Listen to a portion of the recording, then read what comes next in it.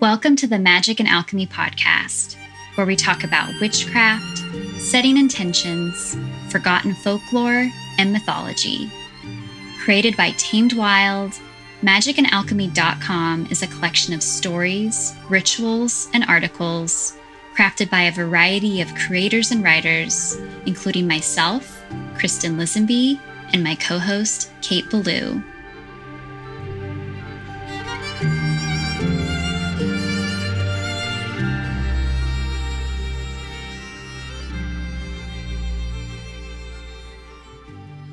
Hello and welcome back to the Magic and Alchemy podcast. I'm Kristen Lisenby. And I'm Kate Ballou. Kate, what have you been up to lately? What sort of magic do you have brewing in Brooklyn right now?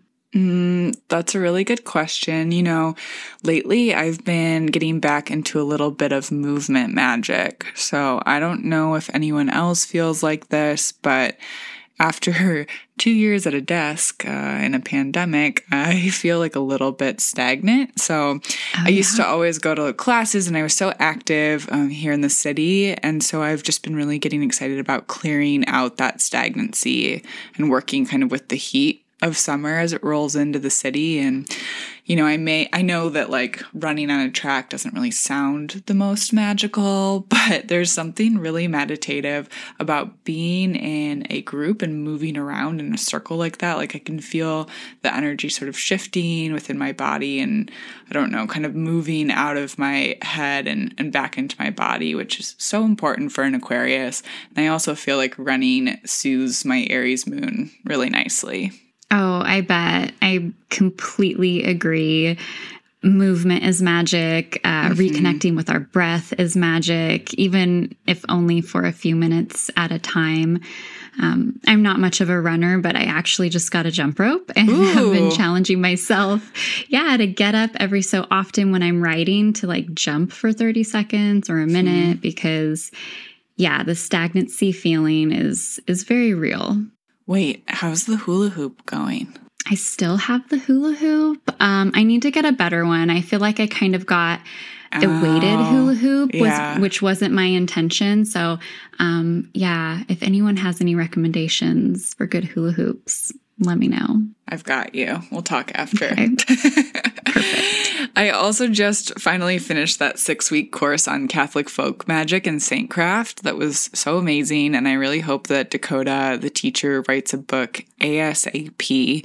And now I'm just kind of knee deep in astrology class with Rebecca Gordon again, which I'm obsessed with. It's like learning a new language and system, and it all makes so much sense. I also have to tell you about later this recording of a class, Geomancy, Earth Divination and Sorcery, and it's with Dr. Alexander Cummins. And I've never heard of geomancy before, but I'm really excited to explore a new form of divination. I was sending you the kind of graphics last night and we were talking about it, but I don't know what's on your witchy horizons and in your cauldron currently, Kristen. Well, just going back to what you said, we absolutely need to have a discussion about geomancy because, that video you sent me the other day, like I'm so intrigued. But more on that later. For me right now on the magical front, I've been swapping my tarot cards for books lately. Not really surprisingly, but just sort of putting cartomancy on the back burner so I can explore bibliomancy on a deeper level. And I'm sure we've mentioned bibliomancy here before on this podcast, but if there's any listeners who that term might be new for, when I say bibliomancy, I'm talking about divination with books.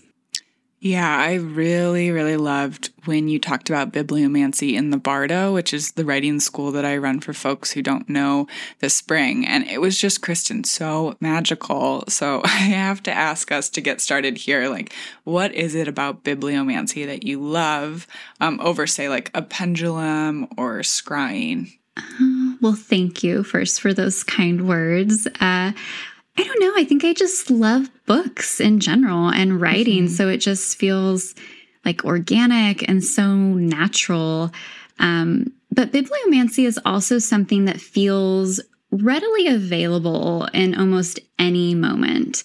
Like, I definitely misplace my tarot cards from time to time, but there are always books laying around, and I am a witch who believes in using what's available. Yes. And yeah, it's like kitchen witchery. Like, you use what you have, and that is its own type of magic. Wise woman tradition is do the best that you can with what you've got.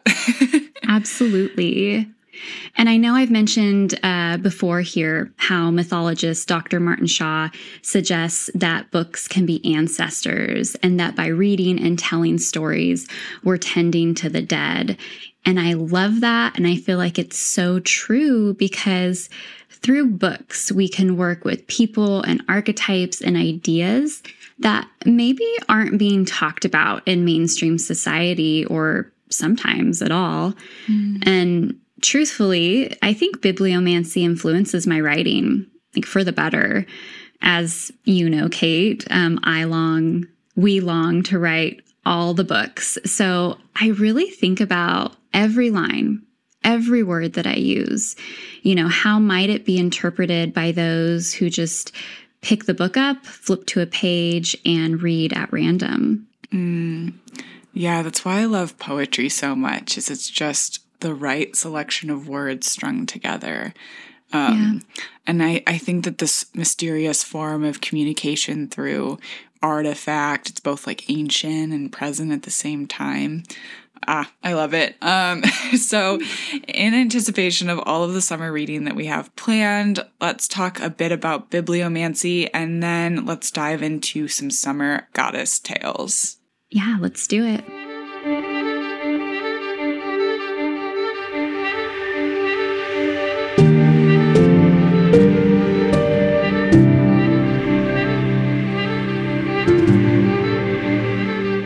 So many different ways to divine with spirit and flex our inner sight. I am a huge fan of pendulum work if I'm looking for yes or no answers, tarot if I want to be slapped in the face with the truth, and books if I'm looking for answers in the form of literal words. In the book Crafting Magic with Pen and Ink by Susan Pesnecker, it says that bibliomancy has been evolving for years. In the medieval times, bibliomancy involved weighing a person's guilt. It reads, quote, "A person suspected of a crime was placed on a giant scale and weighed against the local church's enormous Bible. If he outweighed the good book, he was guilty as charged. If he weighed less, he was free to go." End quote. This totally reminds me of the weighing of the heart rite in ancient Egypt, where the heart of the deceased is weighed on the scale against the feather of the goddess Mat, who personifies order and truth and what is right. Yes, that's absolutely what I thought of too when I read this, and I have to wonder if there's maybe a little bit of a connection here. Totally. But this description is obviously much different than the bibliomancy of today. There's an article on the Tamed Wild blog called Intro to Divination that describes all sorts of divinatory methods, including bibliomancy. In short, it reads, "Bibliomancy can be used with any book, anywhere, although many tend to use more sacred and holy texts. How it works is you ask a question aloud, then flip to the page that's calling to you for the answer.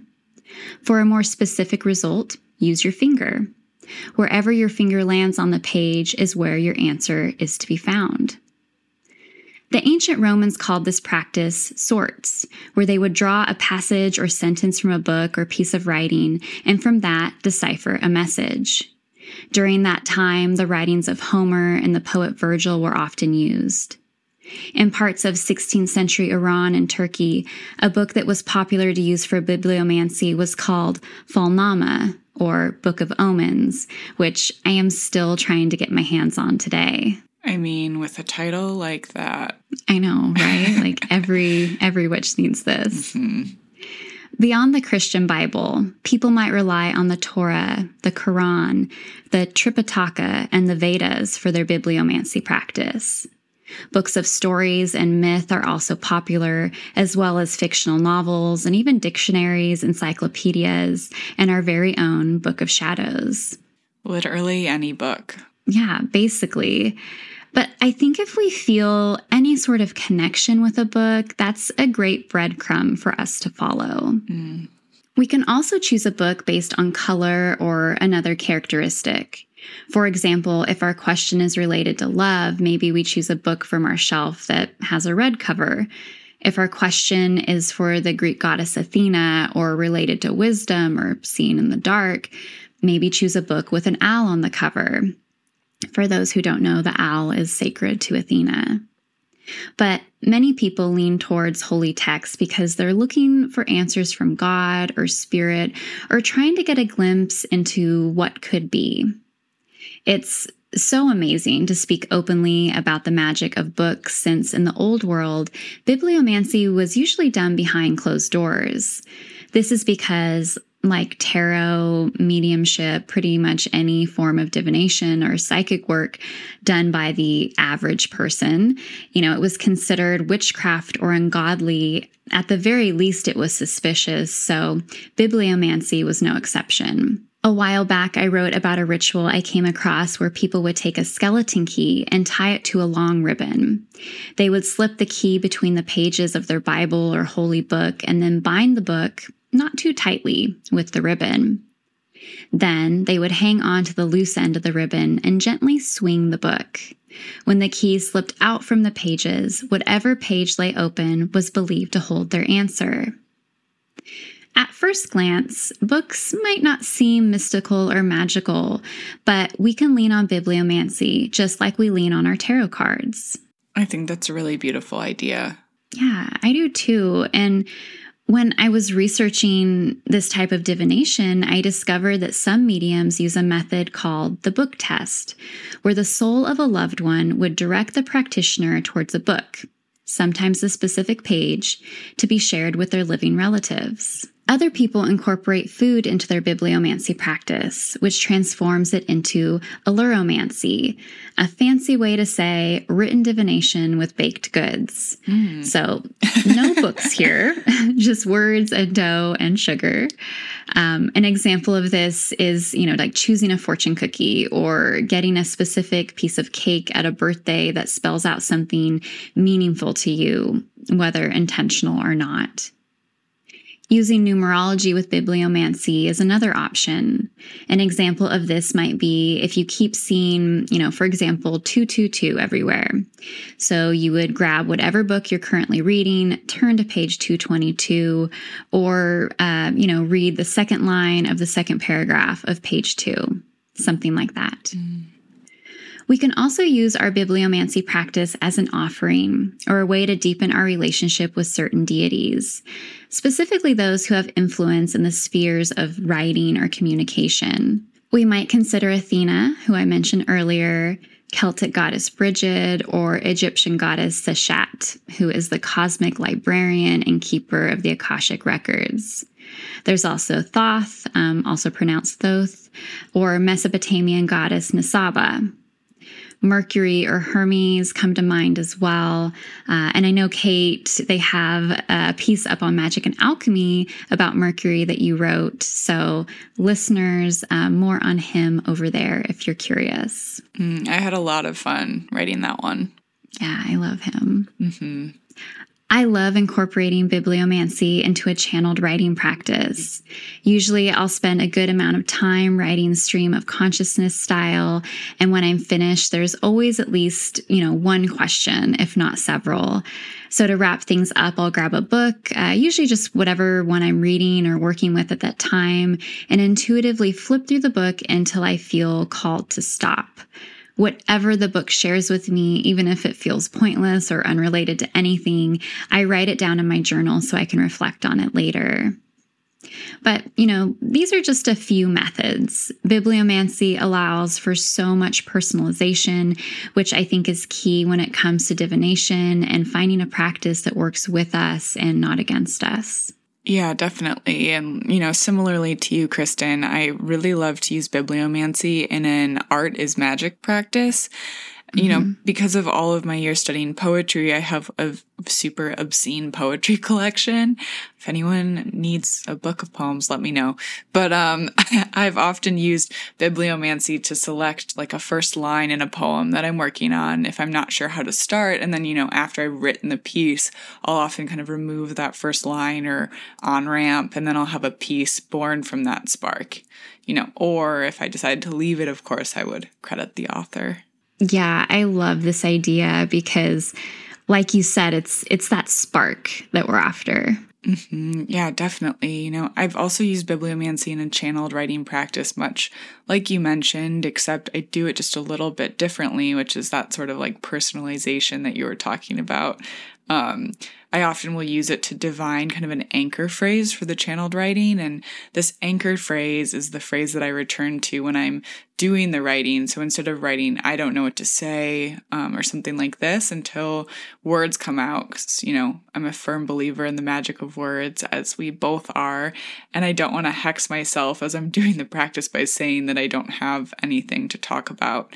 So often this divined phrase, much kind of like your skeleton key ritual, will unlock something that I've been trying to express. Just love bibliomancy so much. Well, yeah, there's just so much to love. And I've been thinking a lot about how to bring bibliomancy into a digital world.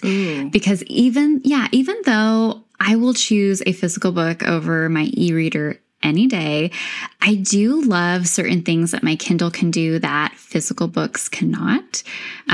For example, like organizing and compiling all of my highlights and favorite passages into one area. There is a website called clippings.io that you can connect with your Kindle or e-reader. And what it does is compile all of your Kindle highlights. So this is amazing for inspiration. So if you're sitting down to write or begin a project, but I don't know, you're feeling kind of directionless or don't want to start with a blank page, pull up your clippings and read through your list. You know, I don't have a Kindle and have never wanted one, but this moment for the first time feels super tempting because that sounds amazing, like an amazing practice. And, you know, I think random word generators can be really fun for this sort of digital bibliomancy too. Like I've often used that to like generate the first word in like a 5-line poem. Like I'll ask for 5 random generated words and then kind of write from those. And I think there's a lot of fun AI projects out there too, that are interesting forms of online divination. Yeah, absolutely. I love that idea, using a word generator. But yeah, just thinking about like digital bibliomancy has just been like a beautiful game changer for me, especially as someone who works from home solo, because it feels like you're actually brainstorming and working alongside a creative partner.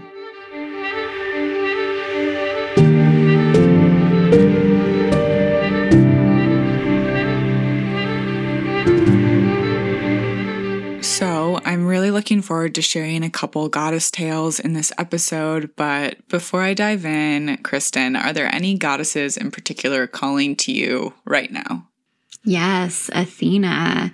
I think I've mentioned before, but she is one of the goddesses that I love working with at this time of year.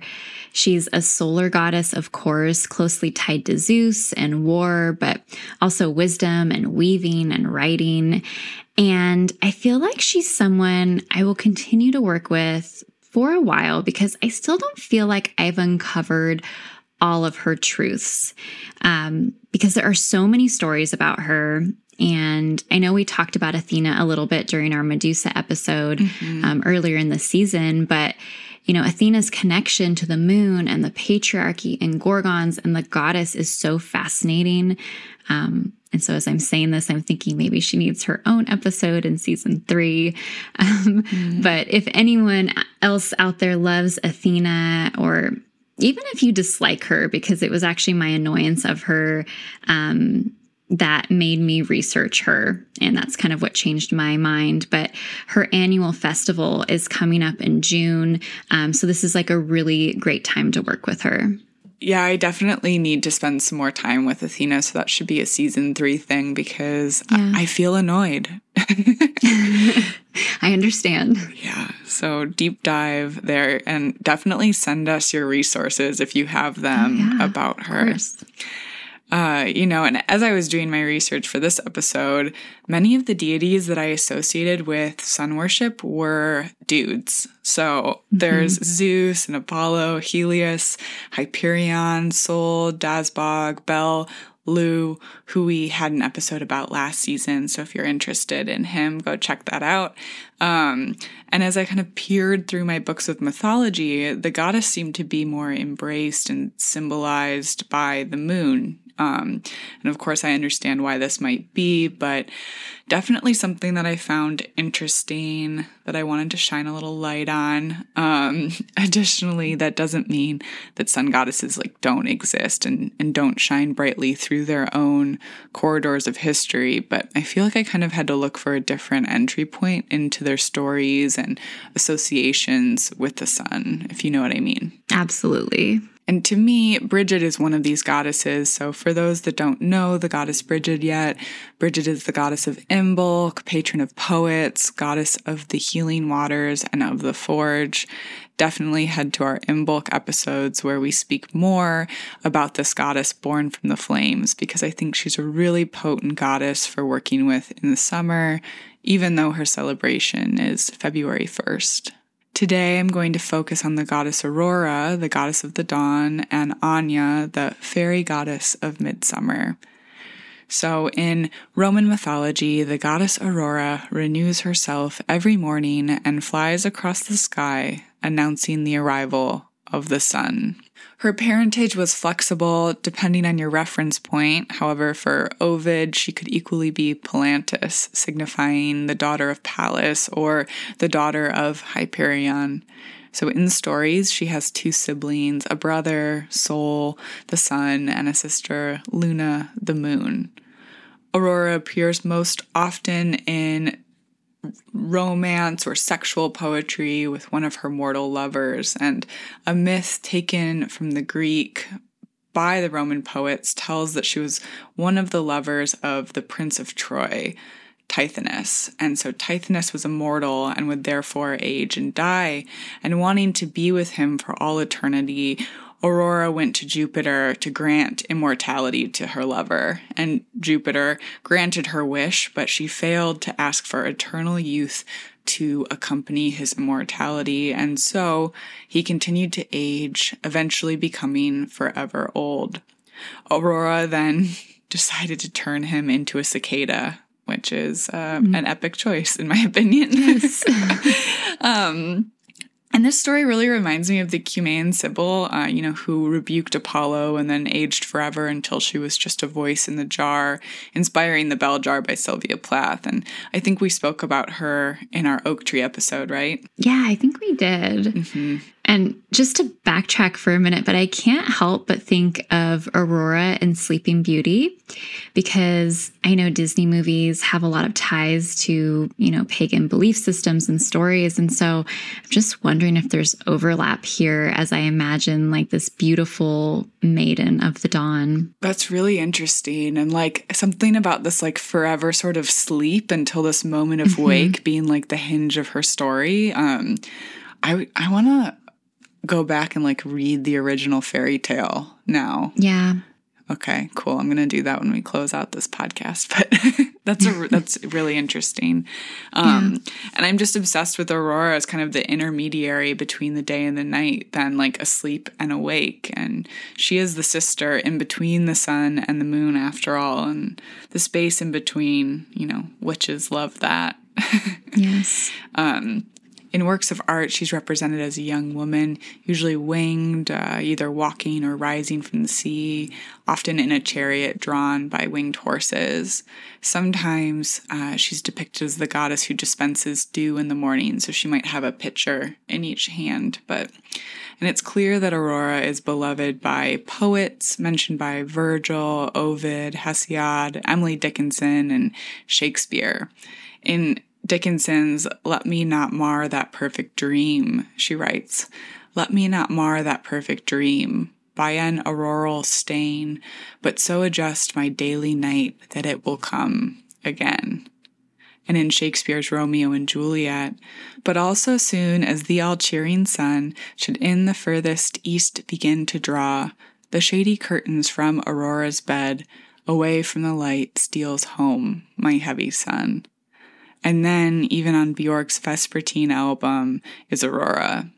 Aurora, goddess sparkle, a mountain shade suggests your shape. I tumble down on my knees, fill my mouth with snow.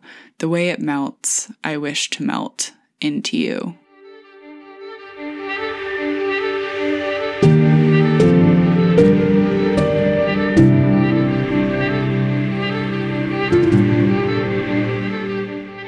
The fairy goddess of midsummer, Anya, is a Celtic goddess associated with summer, love, protection, fertility, wealth, and sovereignty. She is a complex goddess, and though associated with the sunny times of midsummer, some of her tales are both sorrowful and violent, so not all is what meets the eye with Anya, and definitely explore these layers if she's calling to you. Myth said that she could take the form of Lair Derg, a red mare that no one could outrun, in order to walk among her people. Anya is also known as a fairy queen and a love goddess, and she's been known by other names, such as the Lady of the Lake, although, from what I found, this is different than King Arthur's Lady of the Lake, the goddess of the earth and nature, the goddess of luck and magic, and the sweetheart of the Sidhe. She's honored on midsummer through different rites of fire, and one of these fire festivals is the Feast of Midsummer Night. On St. John's Eve, on the eve of the 23rd of June, just after the solstice, men used to gather on Cockney, where she was said to dwell, where they would light bunches of straw and hay tied on poles. These poles were then carried in procession to the top of the hill, and later the men ran with the flames through their fields and between cattle to bring good luck for the rest of the year. Men who came from neighboring villages were said to be required to look to the moon as they approached the hill to avoid forgetting their homes.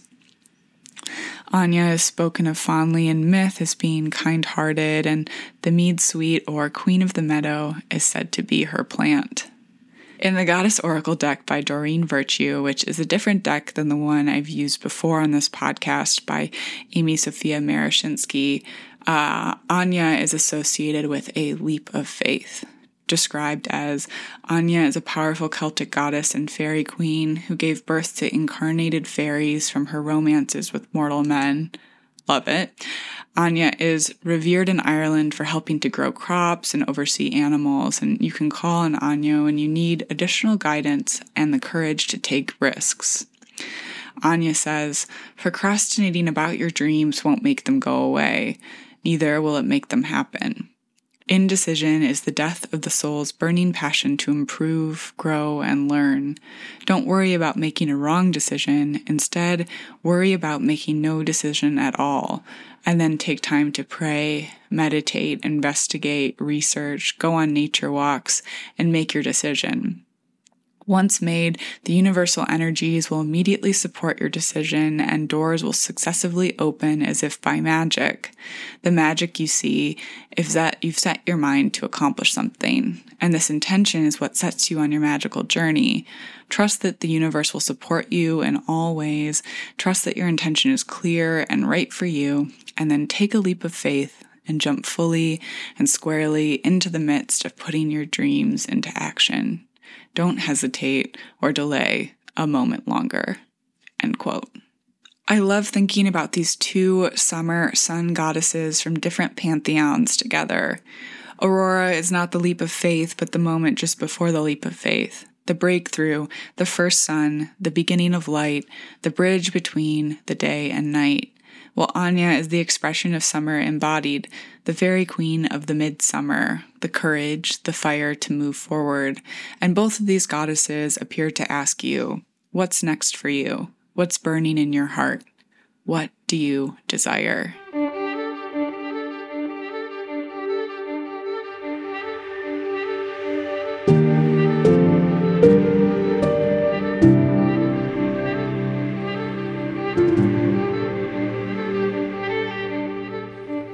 Thank you so much for joining us today on Magic and Alchemy, a podcast from Tamed Wild. Again, we're Kristen Lisenby and Kate Ballou. You can find us online at Easton Alchemy and at K8 Ballou. Send us all of your questions, comments, or just say hello via email at podcast@tamedwild.com. You can view all the amazing offerings from Tamed Wild on their Instagram at Tamed Wild or on the blog magicandalchemy.com. Tune in to next week's episode where we talk Litha and say farewell to Season 2. Just a reminder that magic and alchemy are always available to those who know where to look for it. So mote it be or something better. Until next time.